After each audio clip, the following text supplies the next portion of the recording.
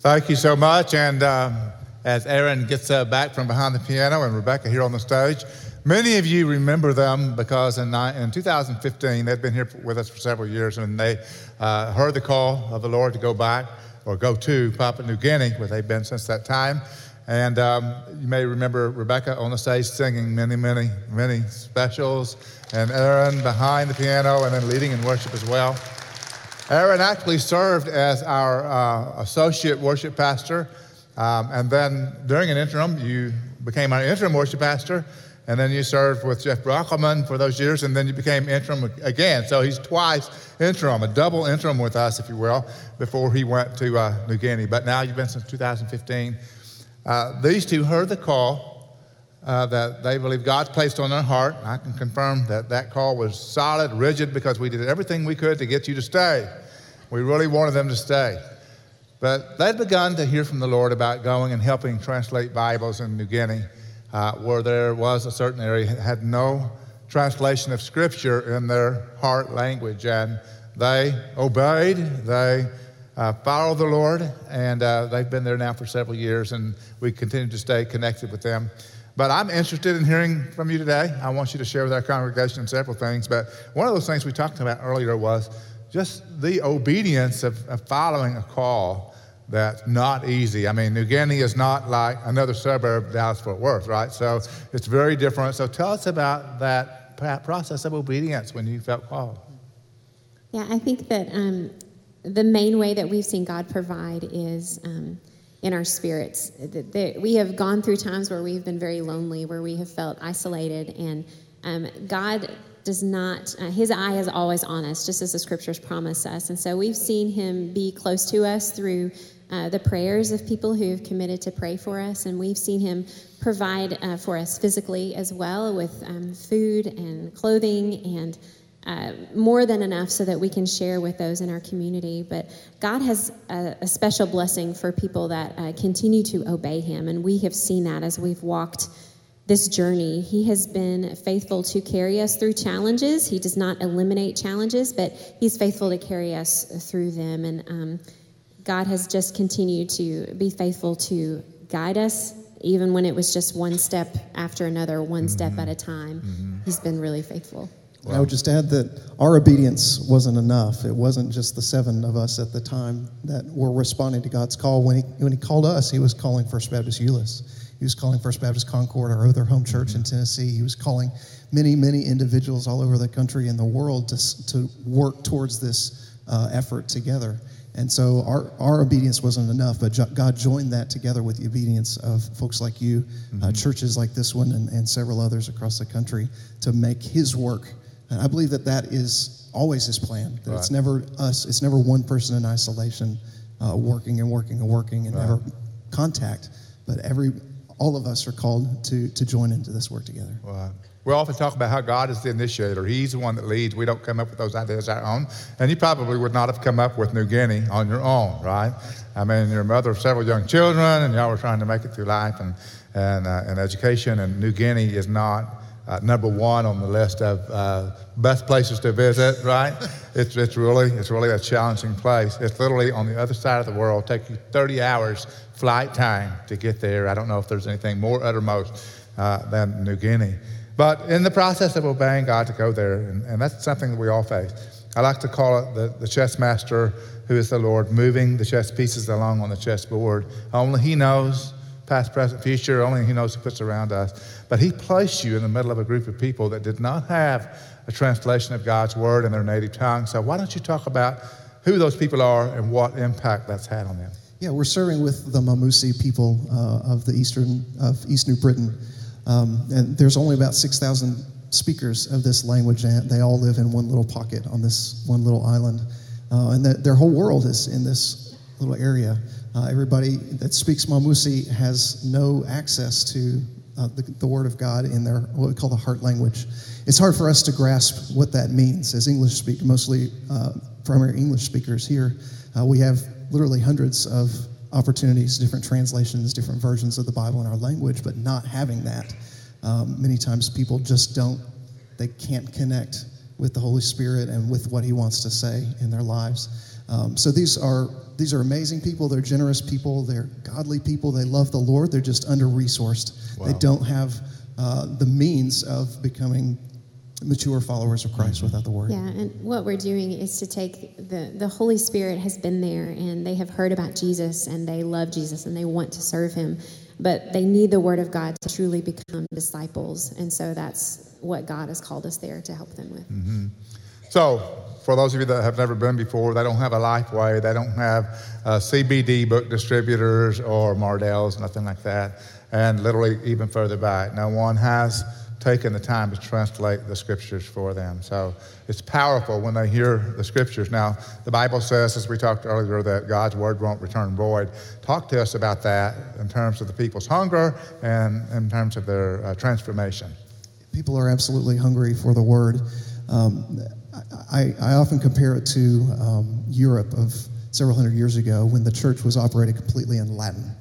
And nobody spoke Latin except for the church leaders. And so there's this disconnect. People hear the sound and they have an appreciation and they can understand who God is at a certain level. But until it's speaking to them in their language, they don't, this is what I was saying before, they just don't connect with God. They don't understand that those words that they hear have meaning, they have power, and there's life change in those words. So people are absolutely responding to the gospel. They're understanding what God's plan is for them. God is no longer the God of the white man or God of somebody else, of another time and another place, but God is speaking Mamusi for the first time to them, and it is powerful to watch that. Wow, amen. Are you going to add something to that? Yeah, one of my favorite times was when so we finished the Gospel of Luke now, which is a huge victory that we've been able to experience, and they were able to hear the Christmas story one Christmas. We had just finished the Christmas story from the Gospel of Luke, and to see them read that and say that, they have to read it over and over because they are an oral language, but to just allow them to, for the Holy Spirit to allow them to finally hear the Christmas story in their own language was just a huge, it's something that we'll never forget. Yeah. Well, we should never take for granted the Bible that we have in our own language, should we? We are so blessed to have so many copies and translations and everything else. So we ought to be grateful for that. Now, talk about the body of Christ. The church helps send you, helps encourage you. Talk about the body of Christ as you've seen it there or here. And there's really both of those components working together. First Euless and so many places like this, all over the United States and all over the world, are sending people like us to go. And there's literally no way we could go and sustain the work that we're doing without the support of folks like you. So the body of Christ, whether you know it or not, you're part of this work and you're working together, and God is using you as his hands to go to the ends of the earth, as you were saying. So that's one side of it, but also the body of Christ there in Papua New Guinea is stepping up. We can't go in and do this for them. I don't speak the language very well. I'll never speak it fluently. So the Mamusi speakers have to be the ones to pull the word of God into their language, but they have to be trained, and so that's where we come in. But the community of faith there is, I believe, strong. I believe that there's people that want to know God at a deeper level, and they're stepping up. They're supporting financially the local translators. They're helping us get around around the country. They're stepping up and helping us with checking. They're doing all kinds of things. They take care of our family. We're in the village. There's things that we just can't do for ourselves. We can bring all the money we want and all the resources we want, but living in the village takes food, and it takes these things that we can't do for ourselves. And so they really step up, this community that we live among. They step up and feed us literally every day, and it's amazing to see. Wow. So part of the body of Christ is those who go, those who send, those who pray, those who give.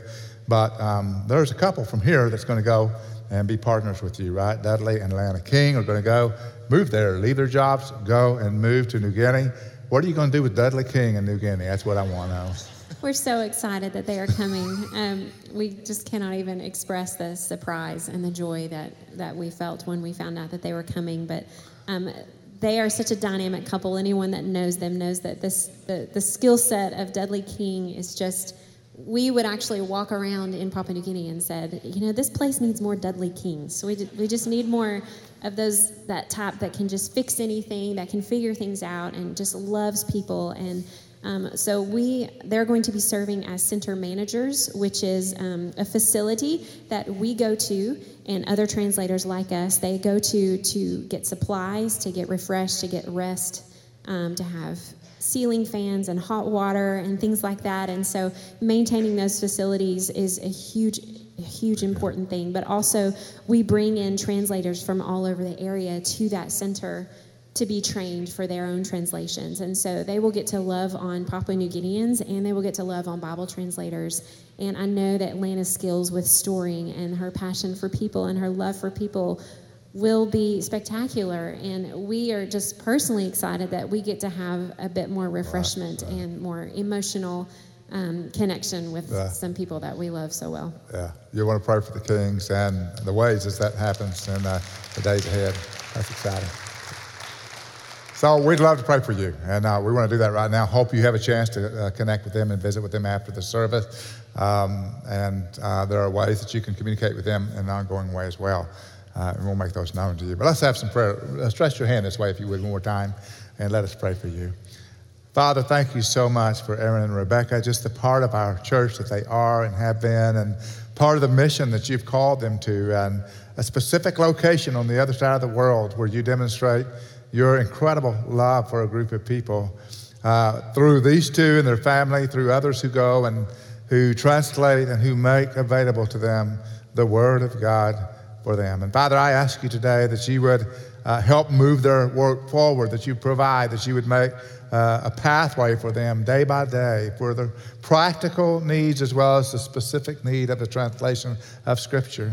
And Father, that many may hear the word, and that faith would come by hearing, and hearing by the word of Christ.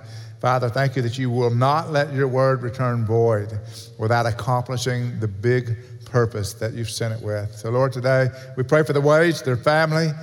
We pray for their children. We pray for the days ahead, Lord. Protect them and guide them, and be with us as we partner with them. We ask this in Jesus' name. Amen. And would you give them a hand, one more hand to them. Thank you so much. Thank you. God bless you both. We love you. We love you. Now, we are so blessed to know the Wades and to follow their journey and also the journey of the Kings as they head that way soon. We'll keep you posted on all that. Please take your Bibles this morning and turn to the book of Acts chapter 3 today. I want to talk to you about a game-changing decision. Acts chapter 3, the message that Peter preaches after the lame man is healed at the gate called Beautiful. And really, the game-changing decision that has to be made is the decision of whether one will repent or not. This is really all about the word repentance today. Please stand with me as we read God's word, and let's look for the blessing of repentance in this message beginning in verse 11 of Acts chapter 3. While he was still clinging to Peter and John, that is the lame man who's now healed, all the people ran to gather to them at the so-called portico of Solomon, full of amazement. But when Peter saw this, he replied to the people, men of Israel, why are you amazed at this? Why do you gaze at us as if by our own power or piety we made him walk? The God of Abraham, Isaac, and Jacob, the God of our fathers, has glorified his servant Jesus, the one whom you delivered and disowned in the presence of Pilate when he decided to release him. But you disowned the holy and righteous one and asked for a murderer to be granted to you, but put to death the Prince of Life, the one whom God raised from the dead, a fact of which we are all witnesses. And on the basis of faith in his name, it is the name of Jesus which has strengthened this man whom you see and know, and the faith which comes through him has given him this perfect health in the presence of you all. Man, what a statement. That's a great way to start a message, right? A lame man jumping up and down, and Peter saying, look what Jesus just did. But now in verse 17, it gets serious. And now, brethren, I know that you acted in ignorance, just as your rulers did also. But the things which God announced beforehand by the mouth of all the prophets, that his Christ would suffer, he has thus fulfilled. Therefore, repent and return. Those are the two words that are so important to this whole text and this whole message. Repent and return, so that your sins may be wiped away, in order that times of refreshing may come from the presence of the Lord, and that he may send Jesus, the Christ appointed for you, whom heaven must receive into the period of restoration of all things, about which God spoke by the mouth of his holy prophets from ancient time. Moses said, the Lord will raise up for you a prophet like me from your brethren. To him you shall give heed to everything he says to you. And it will be that every soul that does not heed that prophet shall be utterly destroyed from among the people. That's a pretty big price tag. Verse 24. And likewise, all the prophets who have spoken from Samuel and his successors onward also announced these days, it is you who are the sons of the prophets and of the covenant which God made with your fathers, saying to Abraham, and in your seed all the families of the earth shall be blessed. For you first God raised up his servant and sent him to bless you by turning every one of you from your wicked ways. The blessing of repentance. Father, in Jesus' name, I pray that you'll take Peter's message and bring it home to our hearts. We ask this in Jesus' name. All God's people said, amen. Please be seated.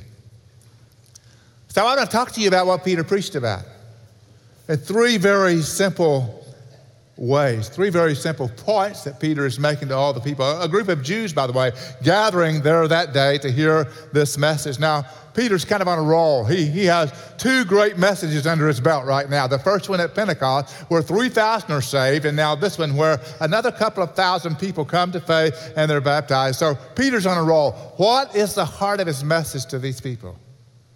There are three things. First of all, Peter begins with a proven resurrection. The proven resurrection. By the way, if you have a chance to preach to a group of people who've just watched a supernatural healing of a lame man, lame from birth, preach to them about the resurrection of Jesus Christ. This is not a big deal, that God could raise up a lame man. The fact that he could raise a dead man, that's a big deal. Preach about the resurrection.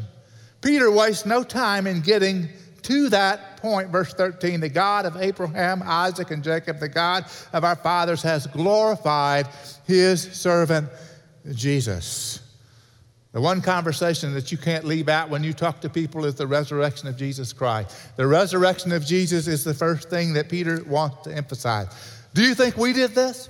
Do you think by our big prayers that this man who is lame from his mother's birth is now running and leaping and running into the temple? Oh no. You can look at Jesus, who you put to death, now risen. You can look to Jesus for the reason that this man is alive. He's the one that we're following. We're following him because he rose from the dead, and he's the one that raised this man up. Believe in him, not us. Now, the resurrection of Jesus Christ is historically true, but it also must be personally true. And what he's saying to these people is, it's been evidenced by many who saw Jesus rise from the dead. Now you need to embrace the fact that Jesus is no longer dead. He's alive. And you and I need to have that same kind of embracing. You know, the resurrection of Jesus is so important to everything that we say and think and believe, and it's so important to why we follow Jesus in the first place, why we're believers, why we're Christians in the first place. Josh McDowell said this, few people seem to realize that the resurrection of Jesus is the cornerstone to a worldview that provides the perspective for all of life. Your perspective in life has changed because Jesus rose from the dead. If Jesus rose from the dead, then he has the answers, we don't. If he rose from the dead, then his word is true, not ours. If he rose from the dead, listen to him, not anybody else. You see a man rise from the dead, follow that man. That's what Peter is saying. That's what the disciples are saying. That's what Josh McDowell says. Or Tim Keller, who said, if Jesus rose from the dead, you have to accept all he said. If he didn't rise from the dead, then why worry about anything that he said? The issue on which everything hangs is not whether or not you like his teaching, agree with his teaching, but whether or not he rose from the dead. You know, when I share my faith with someone and they have a tough question about the Old Testament or about some hypothetical as to why they should believe in Jesus, I've come to answer in a little different way than I have in the past. Instead of trying to explain everything about the Old Testament or about Jewish culture or the Hebrew people, instead of saying that, my answer from this point on is, I don't know how to explain everything to you that's in the Old Testament, but I'm not a follower of Jesus because of what's in the Old Testament. I'm a follower of Jesus because Jesus rose from the dead on the third day. He will explain all things. That's what Peter's saying. Jesus came to you, Jesus died for you, and now you need to know this man who died is now risen from the dead. But he also moves very quickly to a personal responsibility. In verses 14 through 17, he places responsibility on the crowd for the death of Jesus. Look in verse 14. Look down at your Bible for just a moment and look at all the times that Peter uses the word you, Y-O-U. But you disowned the holy and righteous one and asked for a murderer to be granted to you. But put to death the Prince of Life, the one whom God raised from the dead, a fact of which we are all witnesses on the basis of faith in his name. It is the name of Jesus which has strengthened this man whom you see and know, and the faith which comes through him has given him this perfect health in the presence of you all. You put Jesus to death. You saw this man who was now lame, now walking. Verse 17, and now, brethren, I know that you acted in ignorance just as your rulers did also. You. What Peter is getting to is what all of us need to understand. And that is, not only does sin in general put Jesus on the cross, nail Jesus to the cross, but our sin nails Jesus to the cross. In the perspective of God and the mystical ways that God works, all the sin from Adam all up to the day of Jesus nailed Jesus to the cross, as well as all the sin of all those who lived on the other side of the cross, looking back to the cross. My sin nailed Jesus to the cross. Your sin nailed Jesus to the cross. And Jesus died for the sins of all of us. Peter wants it to be clearly known. Jews, Gentiles, whomever, Jesus died for us, and we have a personal responsibility. Sometimes when we talk about Jesus dying on the cross, Peter alludes to it here, that this all happened in the sovereignty of God. That God had a foreordained plan before the foundation of the world, and our sin really doesn't have anything to do with it. And that we're really not responsible for Jesus dying on the cross. But for us to understand the Bible correctly, we need to see that both sovereignty and responsibility exist side by side in salvation. There is an aspect of what God has done in the sense of his sovereign plan before the foundation of the world, but there's also a sense in which we are personally responsible for everything that unfolds in the sense of our sin. Jesus was nailed to the cross because we are sinners. And more personally, I put Jesus on the cross. You put Jesus on the cross. He died for the sins of all of mankind, of all and each one. Let me say this to you today. This is not a feel-good moment, but it's an incredibly important moment for you to even know you need a Savior. For you to even know the purpose of the cross, you have to own sin. Open your Bibles to Romans 3 for just a moment. Romans 3 is Paul's theological explanation of all that happened at the cross and the reason behind Jesus' death on the cross. So as you turn to Romans 3, we're going to end in verse 23, which is a summary that most all of us have heard and understand and know. And it's a verse that says, for all have sinned and fall short of the glory of God. How many of you have heard that verse over and over? All have sinned, fall short of the glory of God. We know that verse. But the runway leading up to that verse, bringing it to its conclusion, is very important. So look at what it says in verse 9 of Romans chapter 3. In verse 9, it says, what then? Are we better than they? Contrasting Jews and Gentiles. Not at all, he says. For we have already charged that both Jews and Greeks are all under sin, as it is written. And he quotes Psalms. There is none righteous, not even one. There is none who understands, none who seeks for God. All have turned aside. Together they have become useless. There's none who does good, not even one. Their throat is an open grave. With their tongues they keep deceiving. The poison of asp is under their lips, whose mouth is full of cursing and bitterness. Their feet are swift to shed blood. Destruction and misery are in their path, and the path of peace they have not known. There's no fear of God before their eyes. Now we know whatever the law says, it speaks to those under the law, so that every mouth may be closed and all the world may become accountable to God. That's the runway. Here's the conclusion. For all have sinned and fall short of the glory of God. Now you don't have to say amen to that, but if you agree with that, say yes. Doesn't take long for us to realize that sin resides in us. Doesn't take long for us to realize that in our children or in those around us. Sin resides in us. If you want an explanation as to why the world is what it is right now, look to sin and the personal responsibility of every sinner on planet Earth. That's why we are where we are. And that's also why the cross exists. Because we were locked into sin under the weight of sin, under the condemnation of sin. God knew that would happen and foreordained that his son Jesus would die on the cross, but we must take personal responsibility for our sin and for him on the cross. You, me, us, all of us. I said this last week, I'll say it again. John Stott said, before we can begin to see the cross as something that was done for us, we have to see that it's something that was done by us. I want to know, I want to experience the fact that the cross was for me. But before I do that, I have to acknowledge that the cross was by me, by my sin.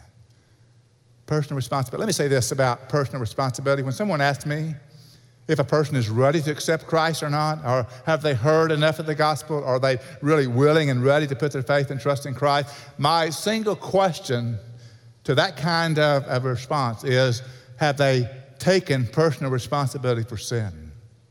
Do they know that their sin is not just offending someone in their family or someone in their culture, but that their sin has offended a holy God?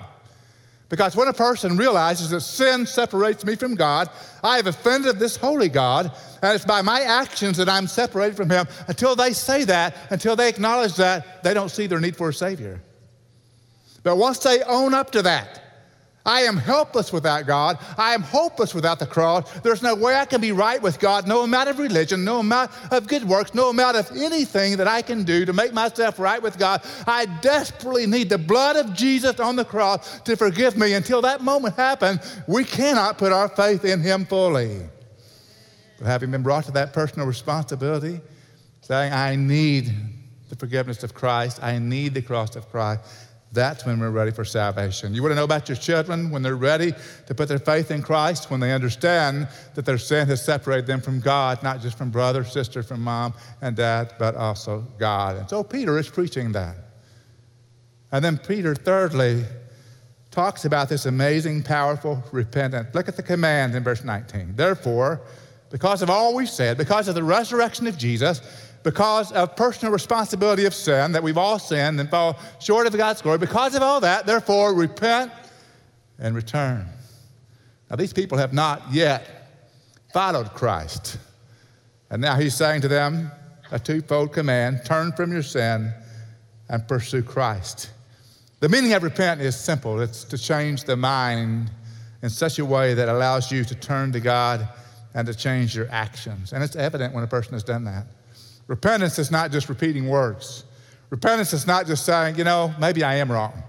Repentance is that realization that I am horribly wrong, irreversibly wrong. I am so wrong that I'm separated from God, and I must turn from my sin to pursue and to follow the living God. That's what repentance is. And the blessing is severalfold. As you read this text and this message, it's severalfold. Listen to what happens when we repent. A, our sins are wiped away. B, the presence of the Lord begins to take place in our life. C, we turn away from wicked. And D, in verse 26, we're blessed by Jesus in all these ways. Lives change when repentance takes place. Have you ever read about the Great Awakening of the previous centuries? It's fascinating reading.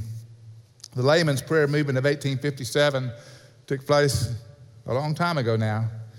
But it was a movement that began with a group of businessmen in New York who wanted to pray because they knew their world was getting darker. And so they began to pray. They called a businessman's prayer meeting, and 6 men showed up on the first day, and they prayed. After wondering whether they should go ahead or not, they went ahead and prayed. The next day, 10 came, and it began to increase. So daily they began to meet for prayer. Within a space of about a year and a half, 10,000 businessmen were praying every day in downtown New York City. Now that, to me, is a modern miracle in itself, that 10,000 men would leave their offices, shut them down, and go pray. But what happened in addition to that was amazing. Because not only were they praying, but sinners were welcomed into their group. Now I'm reading from a description written back in that day. So sinners were welcomed, prayed for, and encouraged to turn to Christ. Some hardened criminals were saved on the spot. Repentance is happening. Hundreds of people who had always spent their night in what's called the gates of hell in the New York City area came to prayer meetings that had begun in the evenings as well. Thousands forsook crime and became devoted followers of Christ. Crime and vice VICE, drastically declined, wealthy people learned generosity to help the poor, whom they now began to regard as their brothers and sisters. Life returned because prayer was offered and repentance was taking place. So repentance has, as its result, a changed life, which eventually results in a changed culture and certainly a changed church. So Peter is saying this to the people: repent, turn, so that you may experience times of refreshing that come from the presence of the Lord. There's blessing there. But we need to see how we repent. So let me share with you very briefly 3 key ways repentance happens. First of all, repentance is the gateway to salvation. When we understand that Jesus died on the cross for us, the way those at Pentecost did, then repentance is the way to follow Jesus.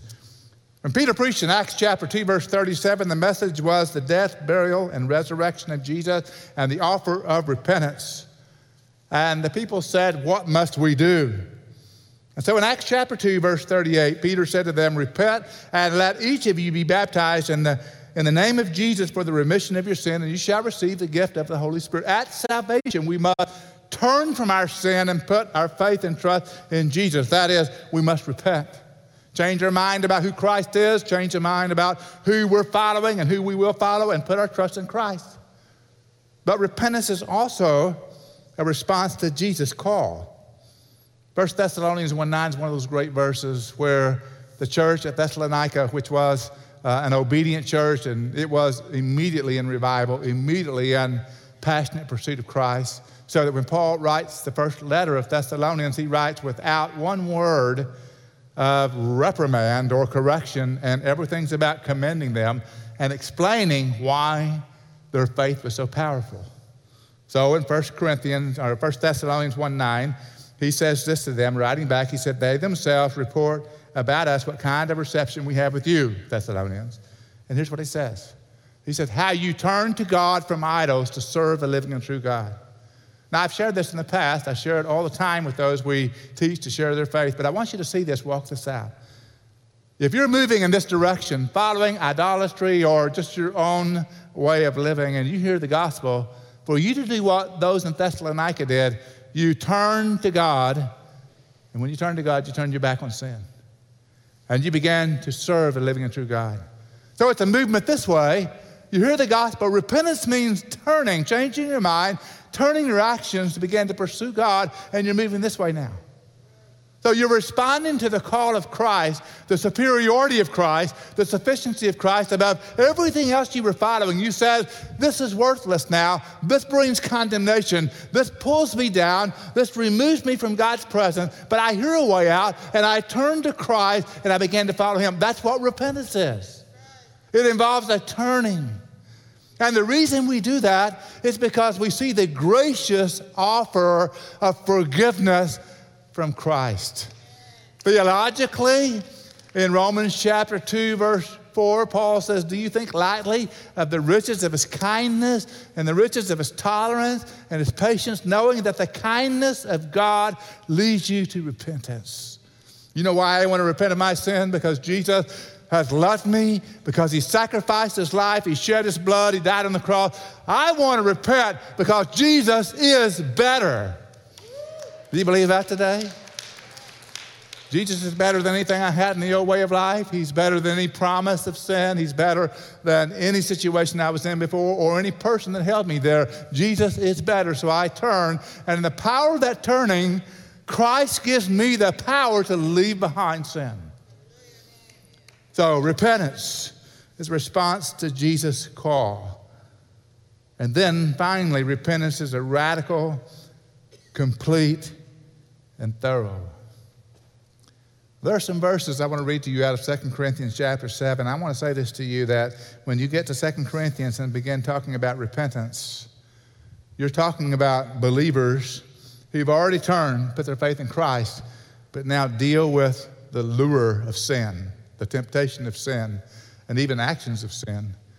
And they must respond with a spirit of repentance and an act of repentance inside that Christian life. They've already put their faith in Christ, but now notice what it says in these passages in 2 Corinthians chapter 7, verse 10 and 11. Now, let me ask you to slow down for just a moment. In spite of the fact that we're near the end of this message, this is some of the most relevant stuff I can give you today as a believer in Jesus Christ. To know whether you're really truly turning from sin and following him or whether you're just playing the game. Here it is. For the sorrow that is according to the will of God produces a repentance without regret, leading to salvation, but the sorrow of the world produces death. The sorrow of the world would be, whoops, I was caught. I regret being caught. But godly sorrow truly turns. Verse 11. For behold what earnestness, this very thing. What is earnestness? In the original language, earnestness means speed and haste. When I realize I'm going the wrong way, without haste and with much speed, I want to turn. I want to go Christ's way. All of a sudden, I realize I'm going the wrong way on a one-way street. What do you do on a highway when you're going the wrong way on a one-way street? You know catastrophe is just ahead, so what do? You get off as fast as you can, and you go the right way. You don't say, in 5 minutes, I may get off. After this song finishes on the radio, I'll get off. That's not what you do. You know you're going the wrong way, and tragedy is ahead. You turn as fast as you can. That's what Paul says. What earnestness this very thing, this godly sorrow has produced in you. What vindication. I want not only to turn, but I want everybody to know I've turned, not in prideful boasting, but I want no one to think that that's the right direction, the way I was going. I want them to know I'm going the right direction in following Christ. What vindication of yourself, what indignation. This is the word that refers to the grief that we feel when we know we're going the wrong way, away from Christ or in our own way, the remorse. What fear. I know if I keep going the wrong way, only bad things will happen. Only tragedy will take place. What longing. I desire to be with Christ instead of everywhere else. I desire to follow him instead of any other direction. What zeal. What fervent pursuit of God. What avenging of wrong. I want to make things right.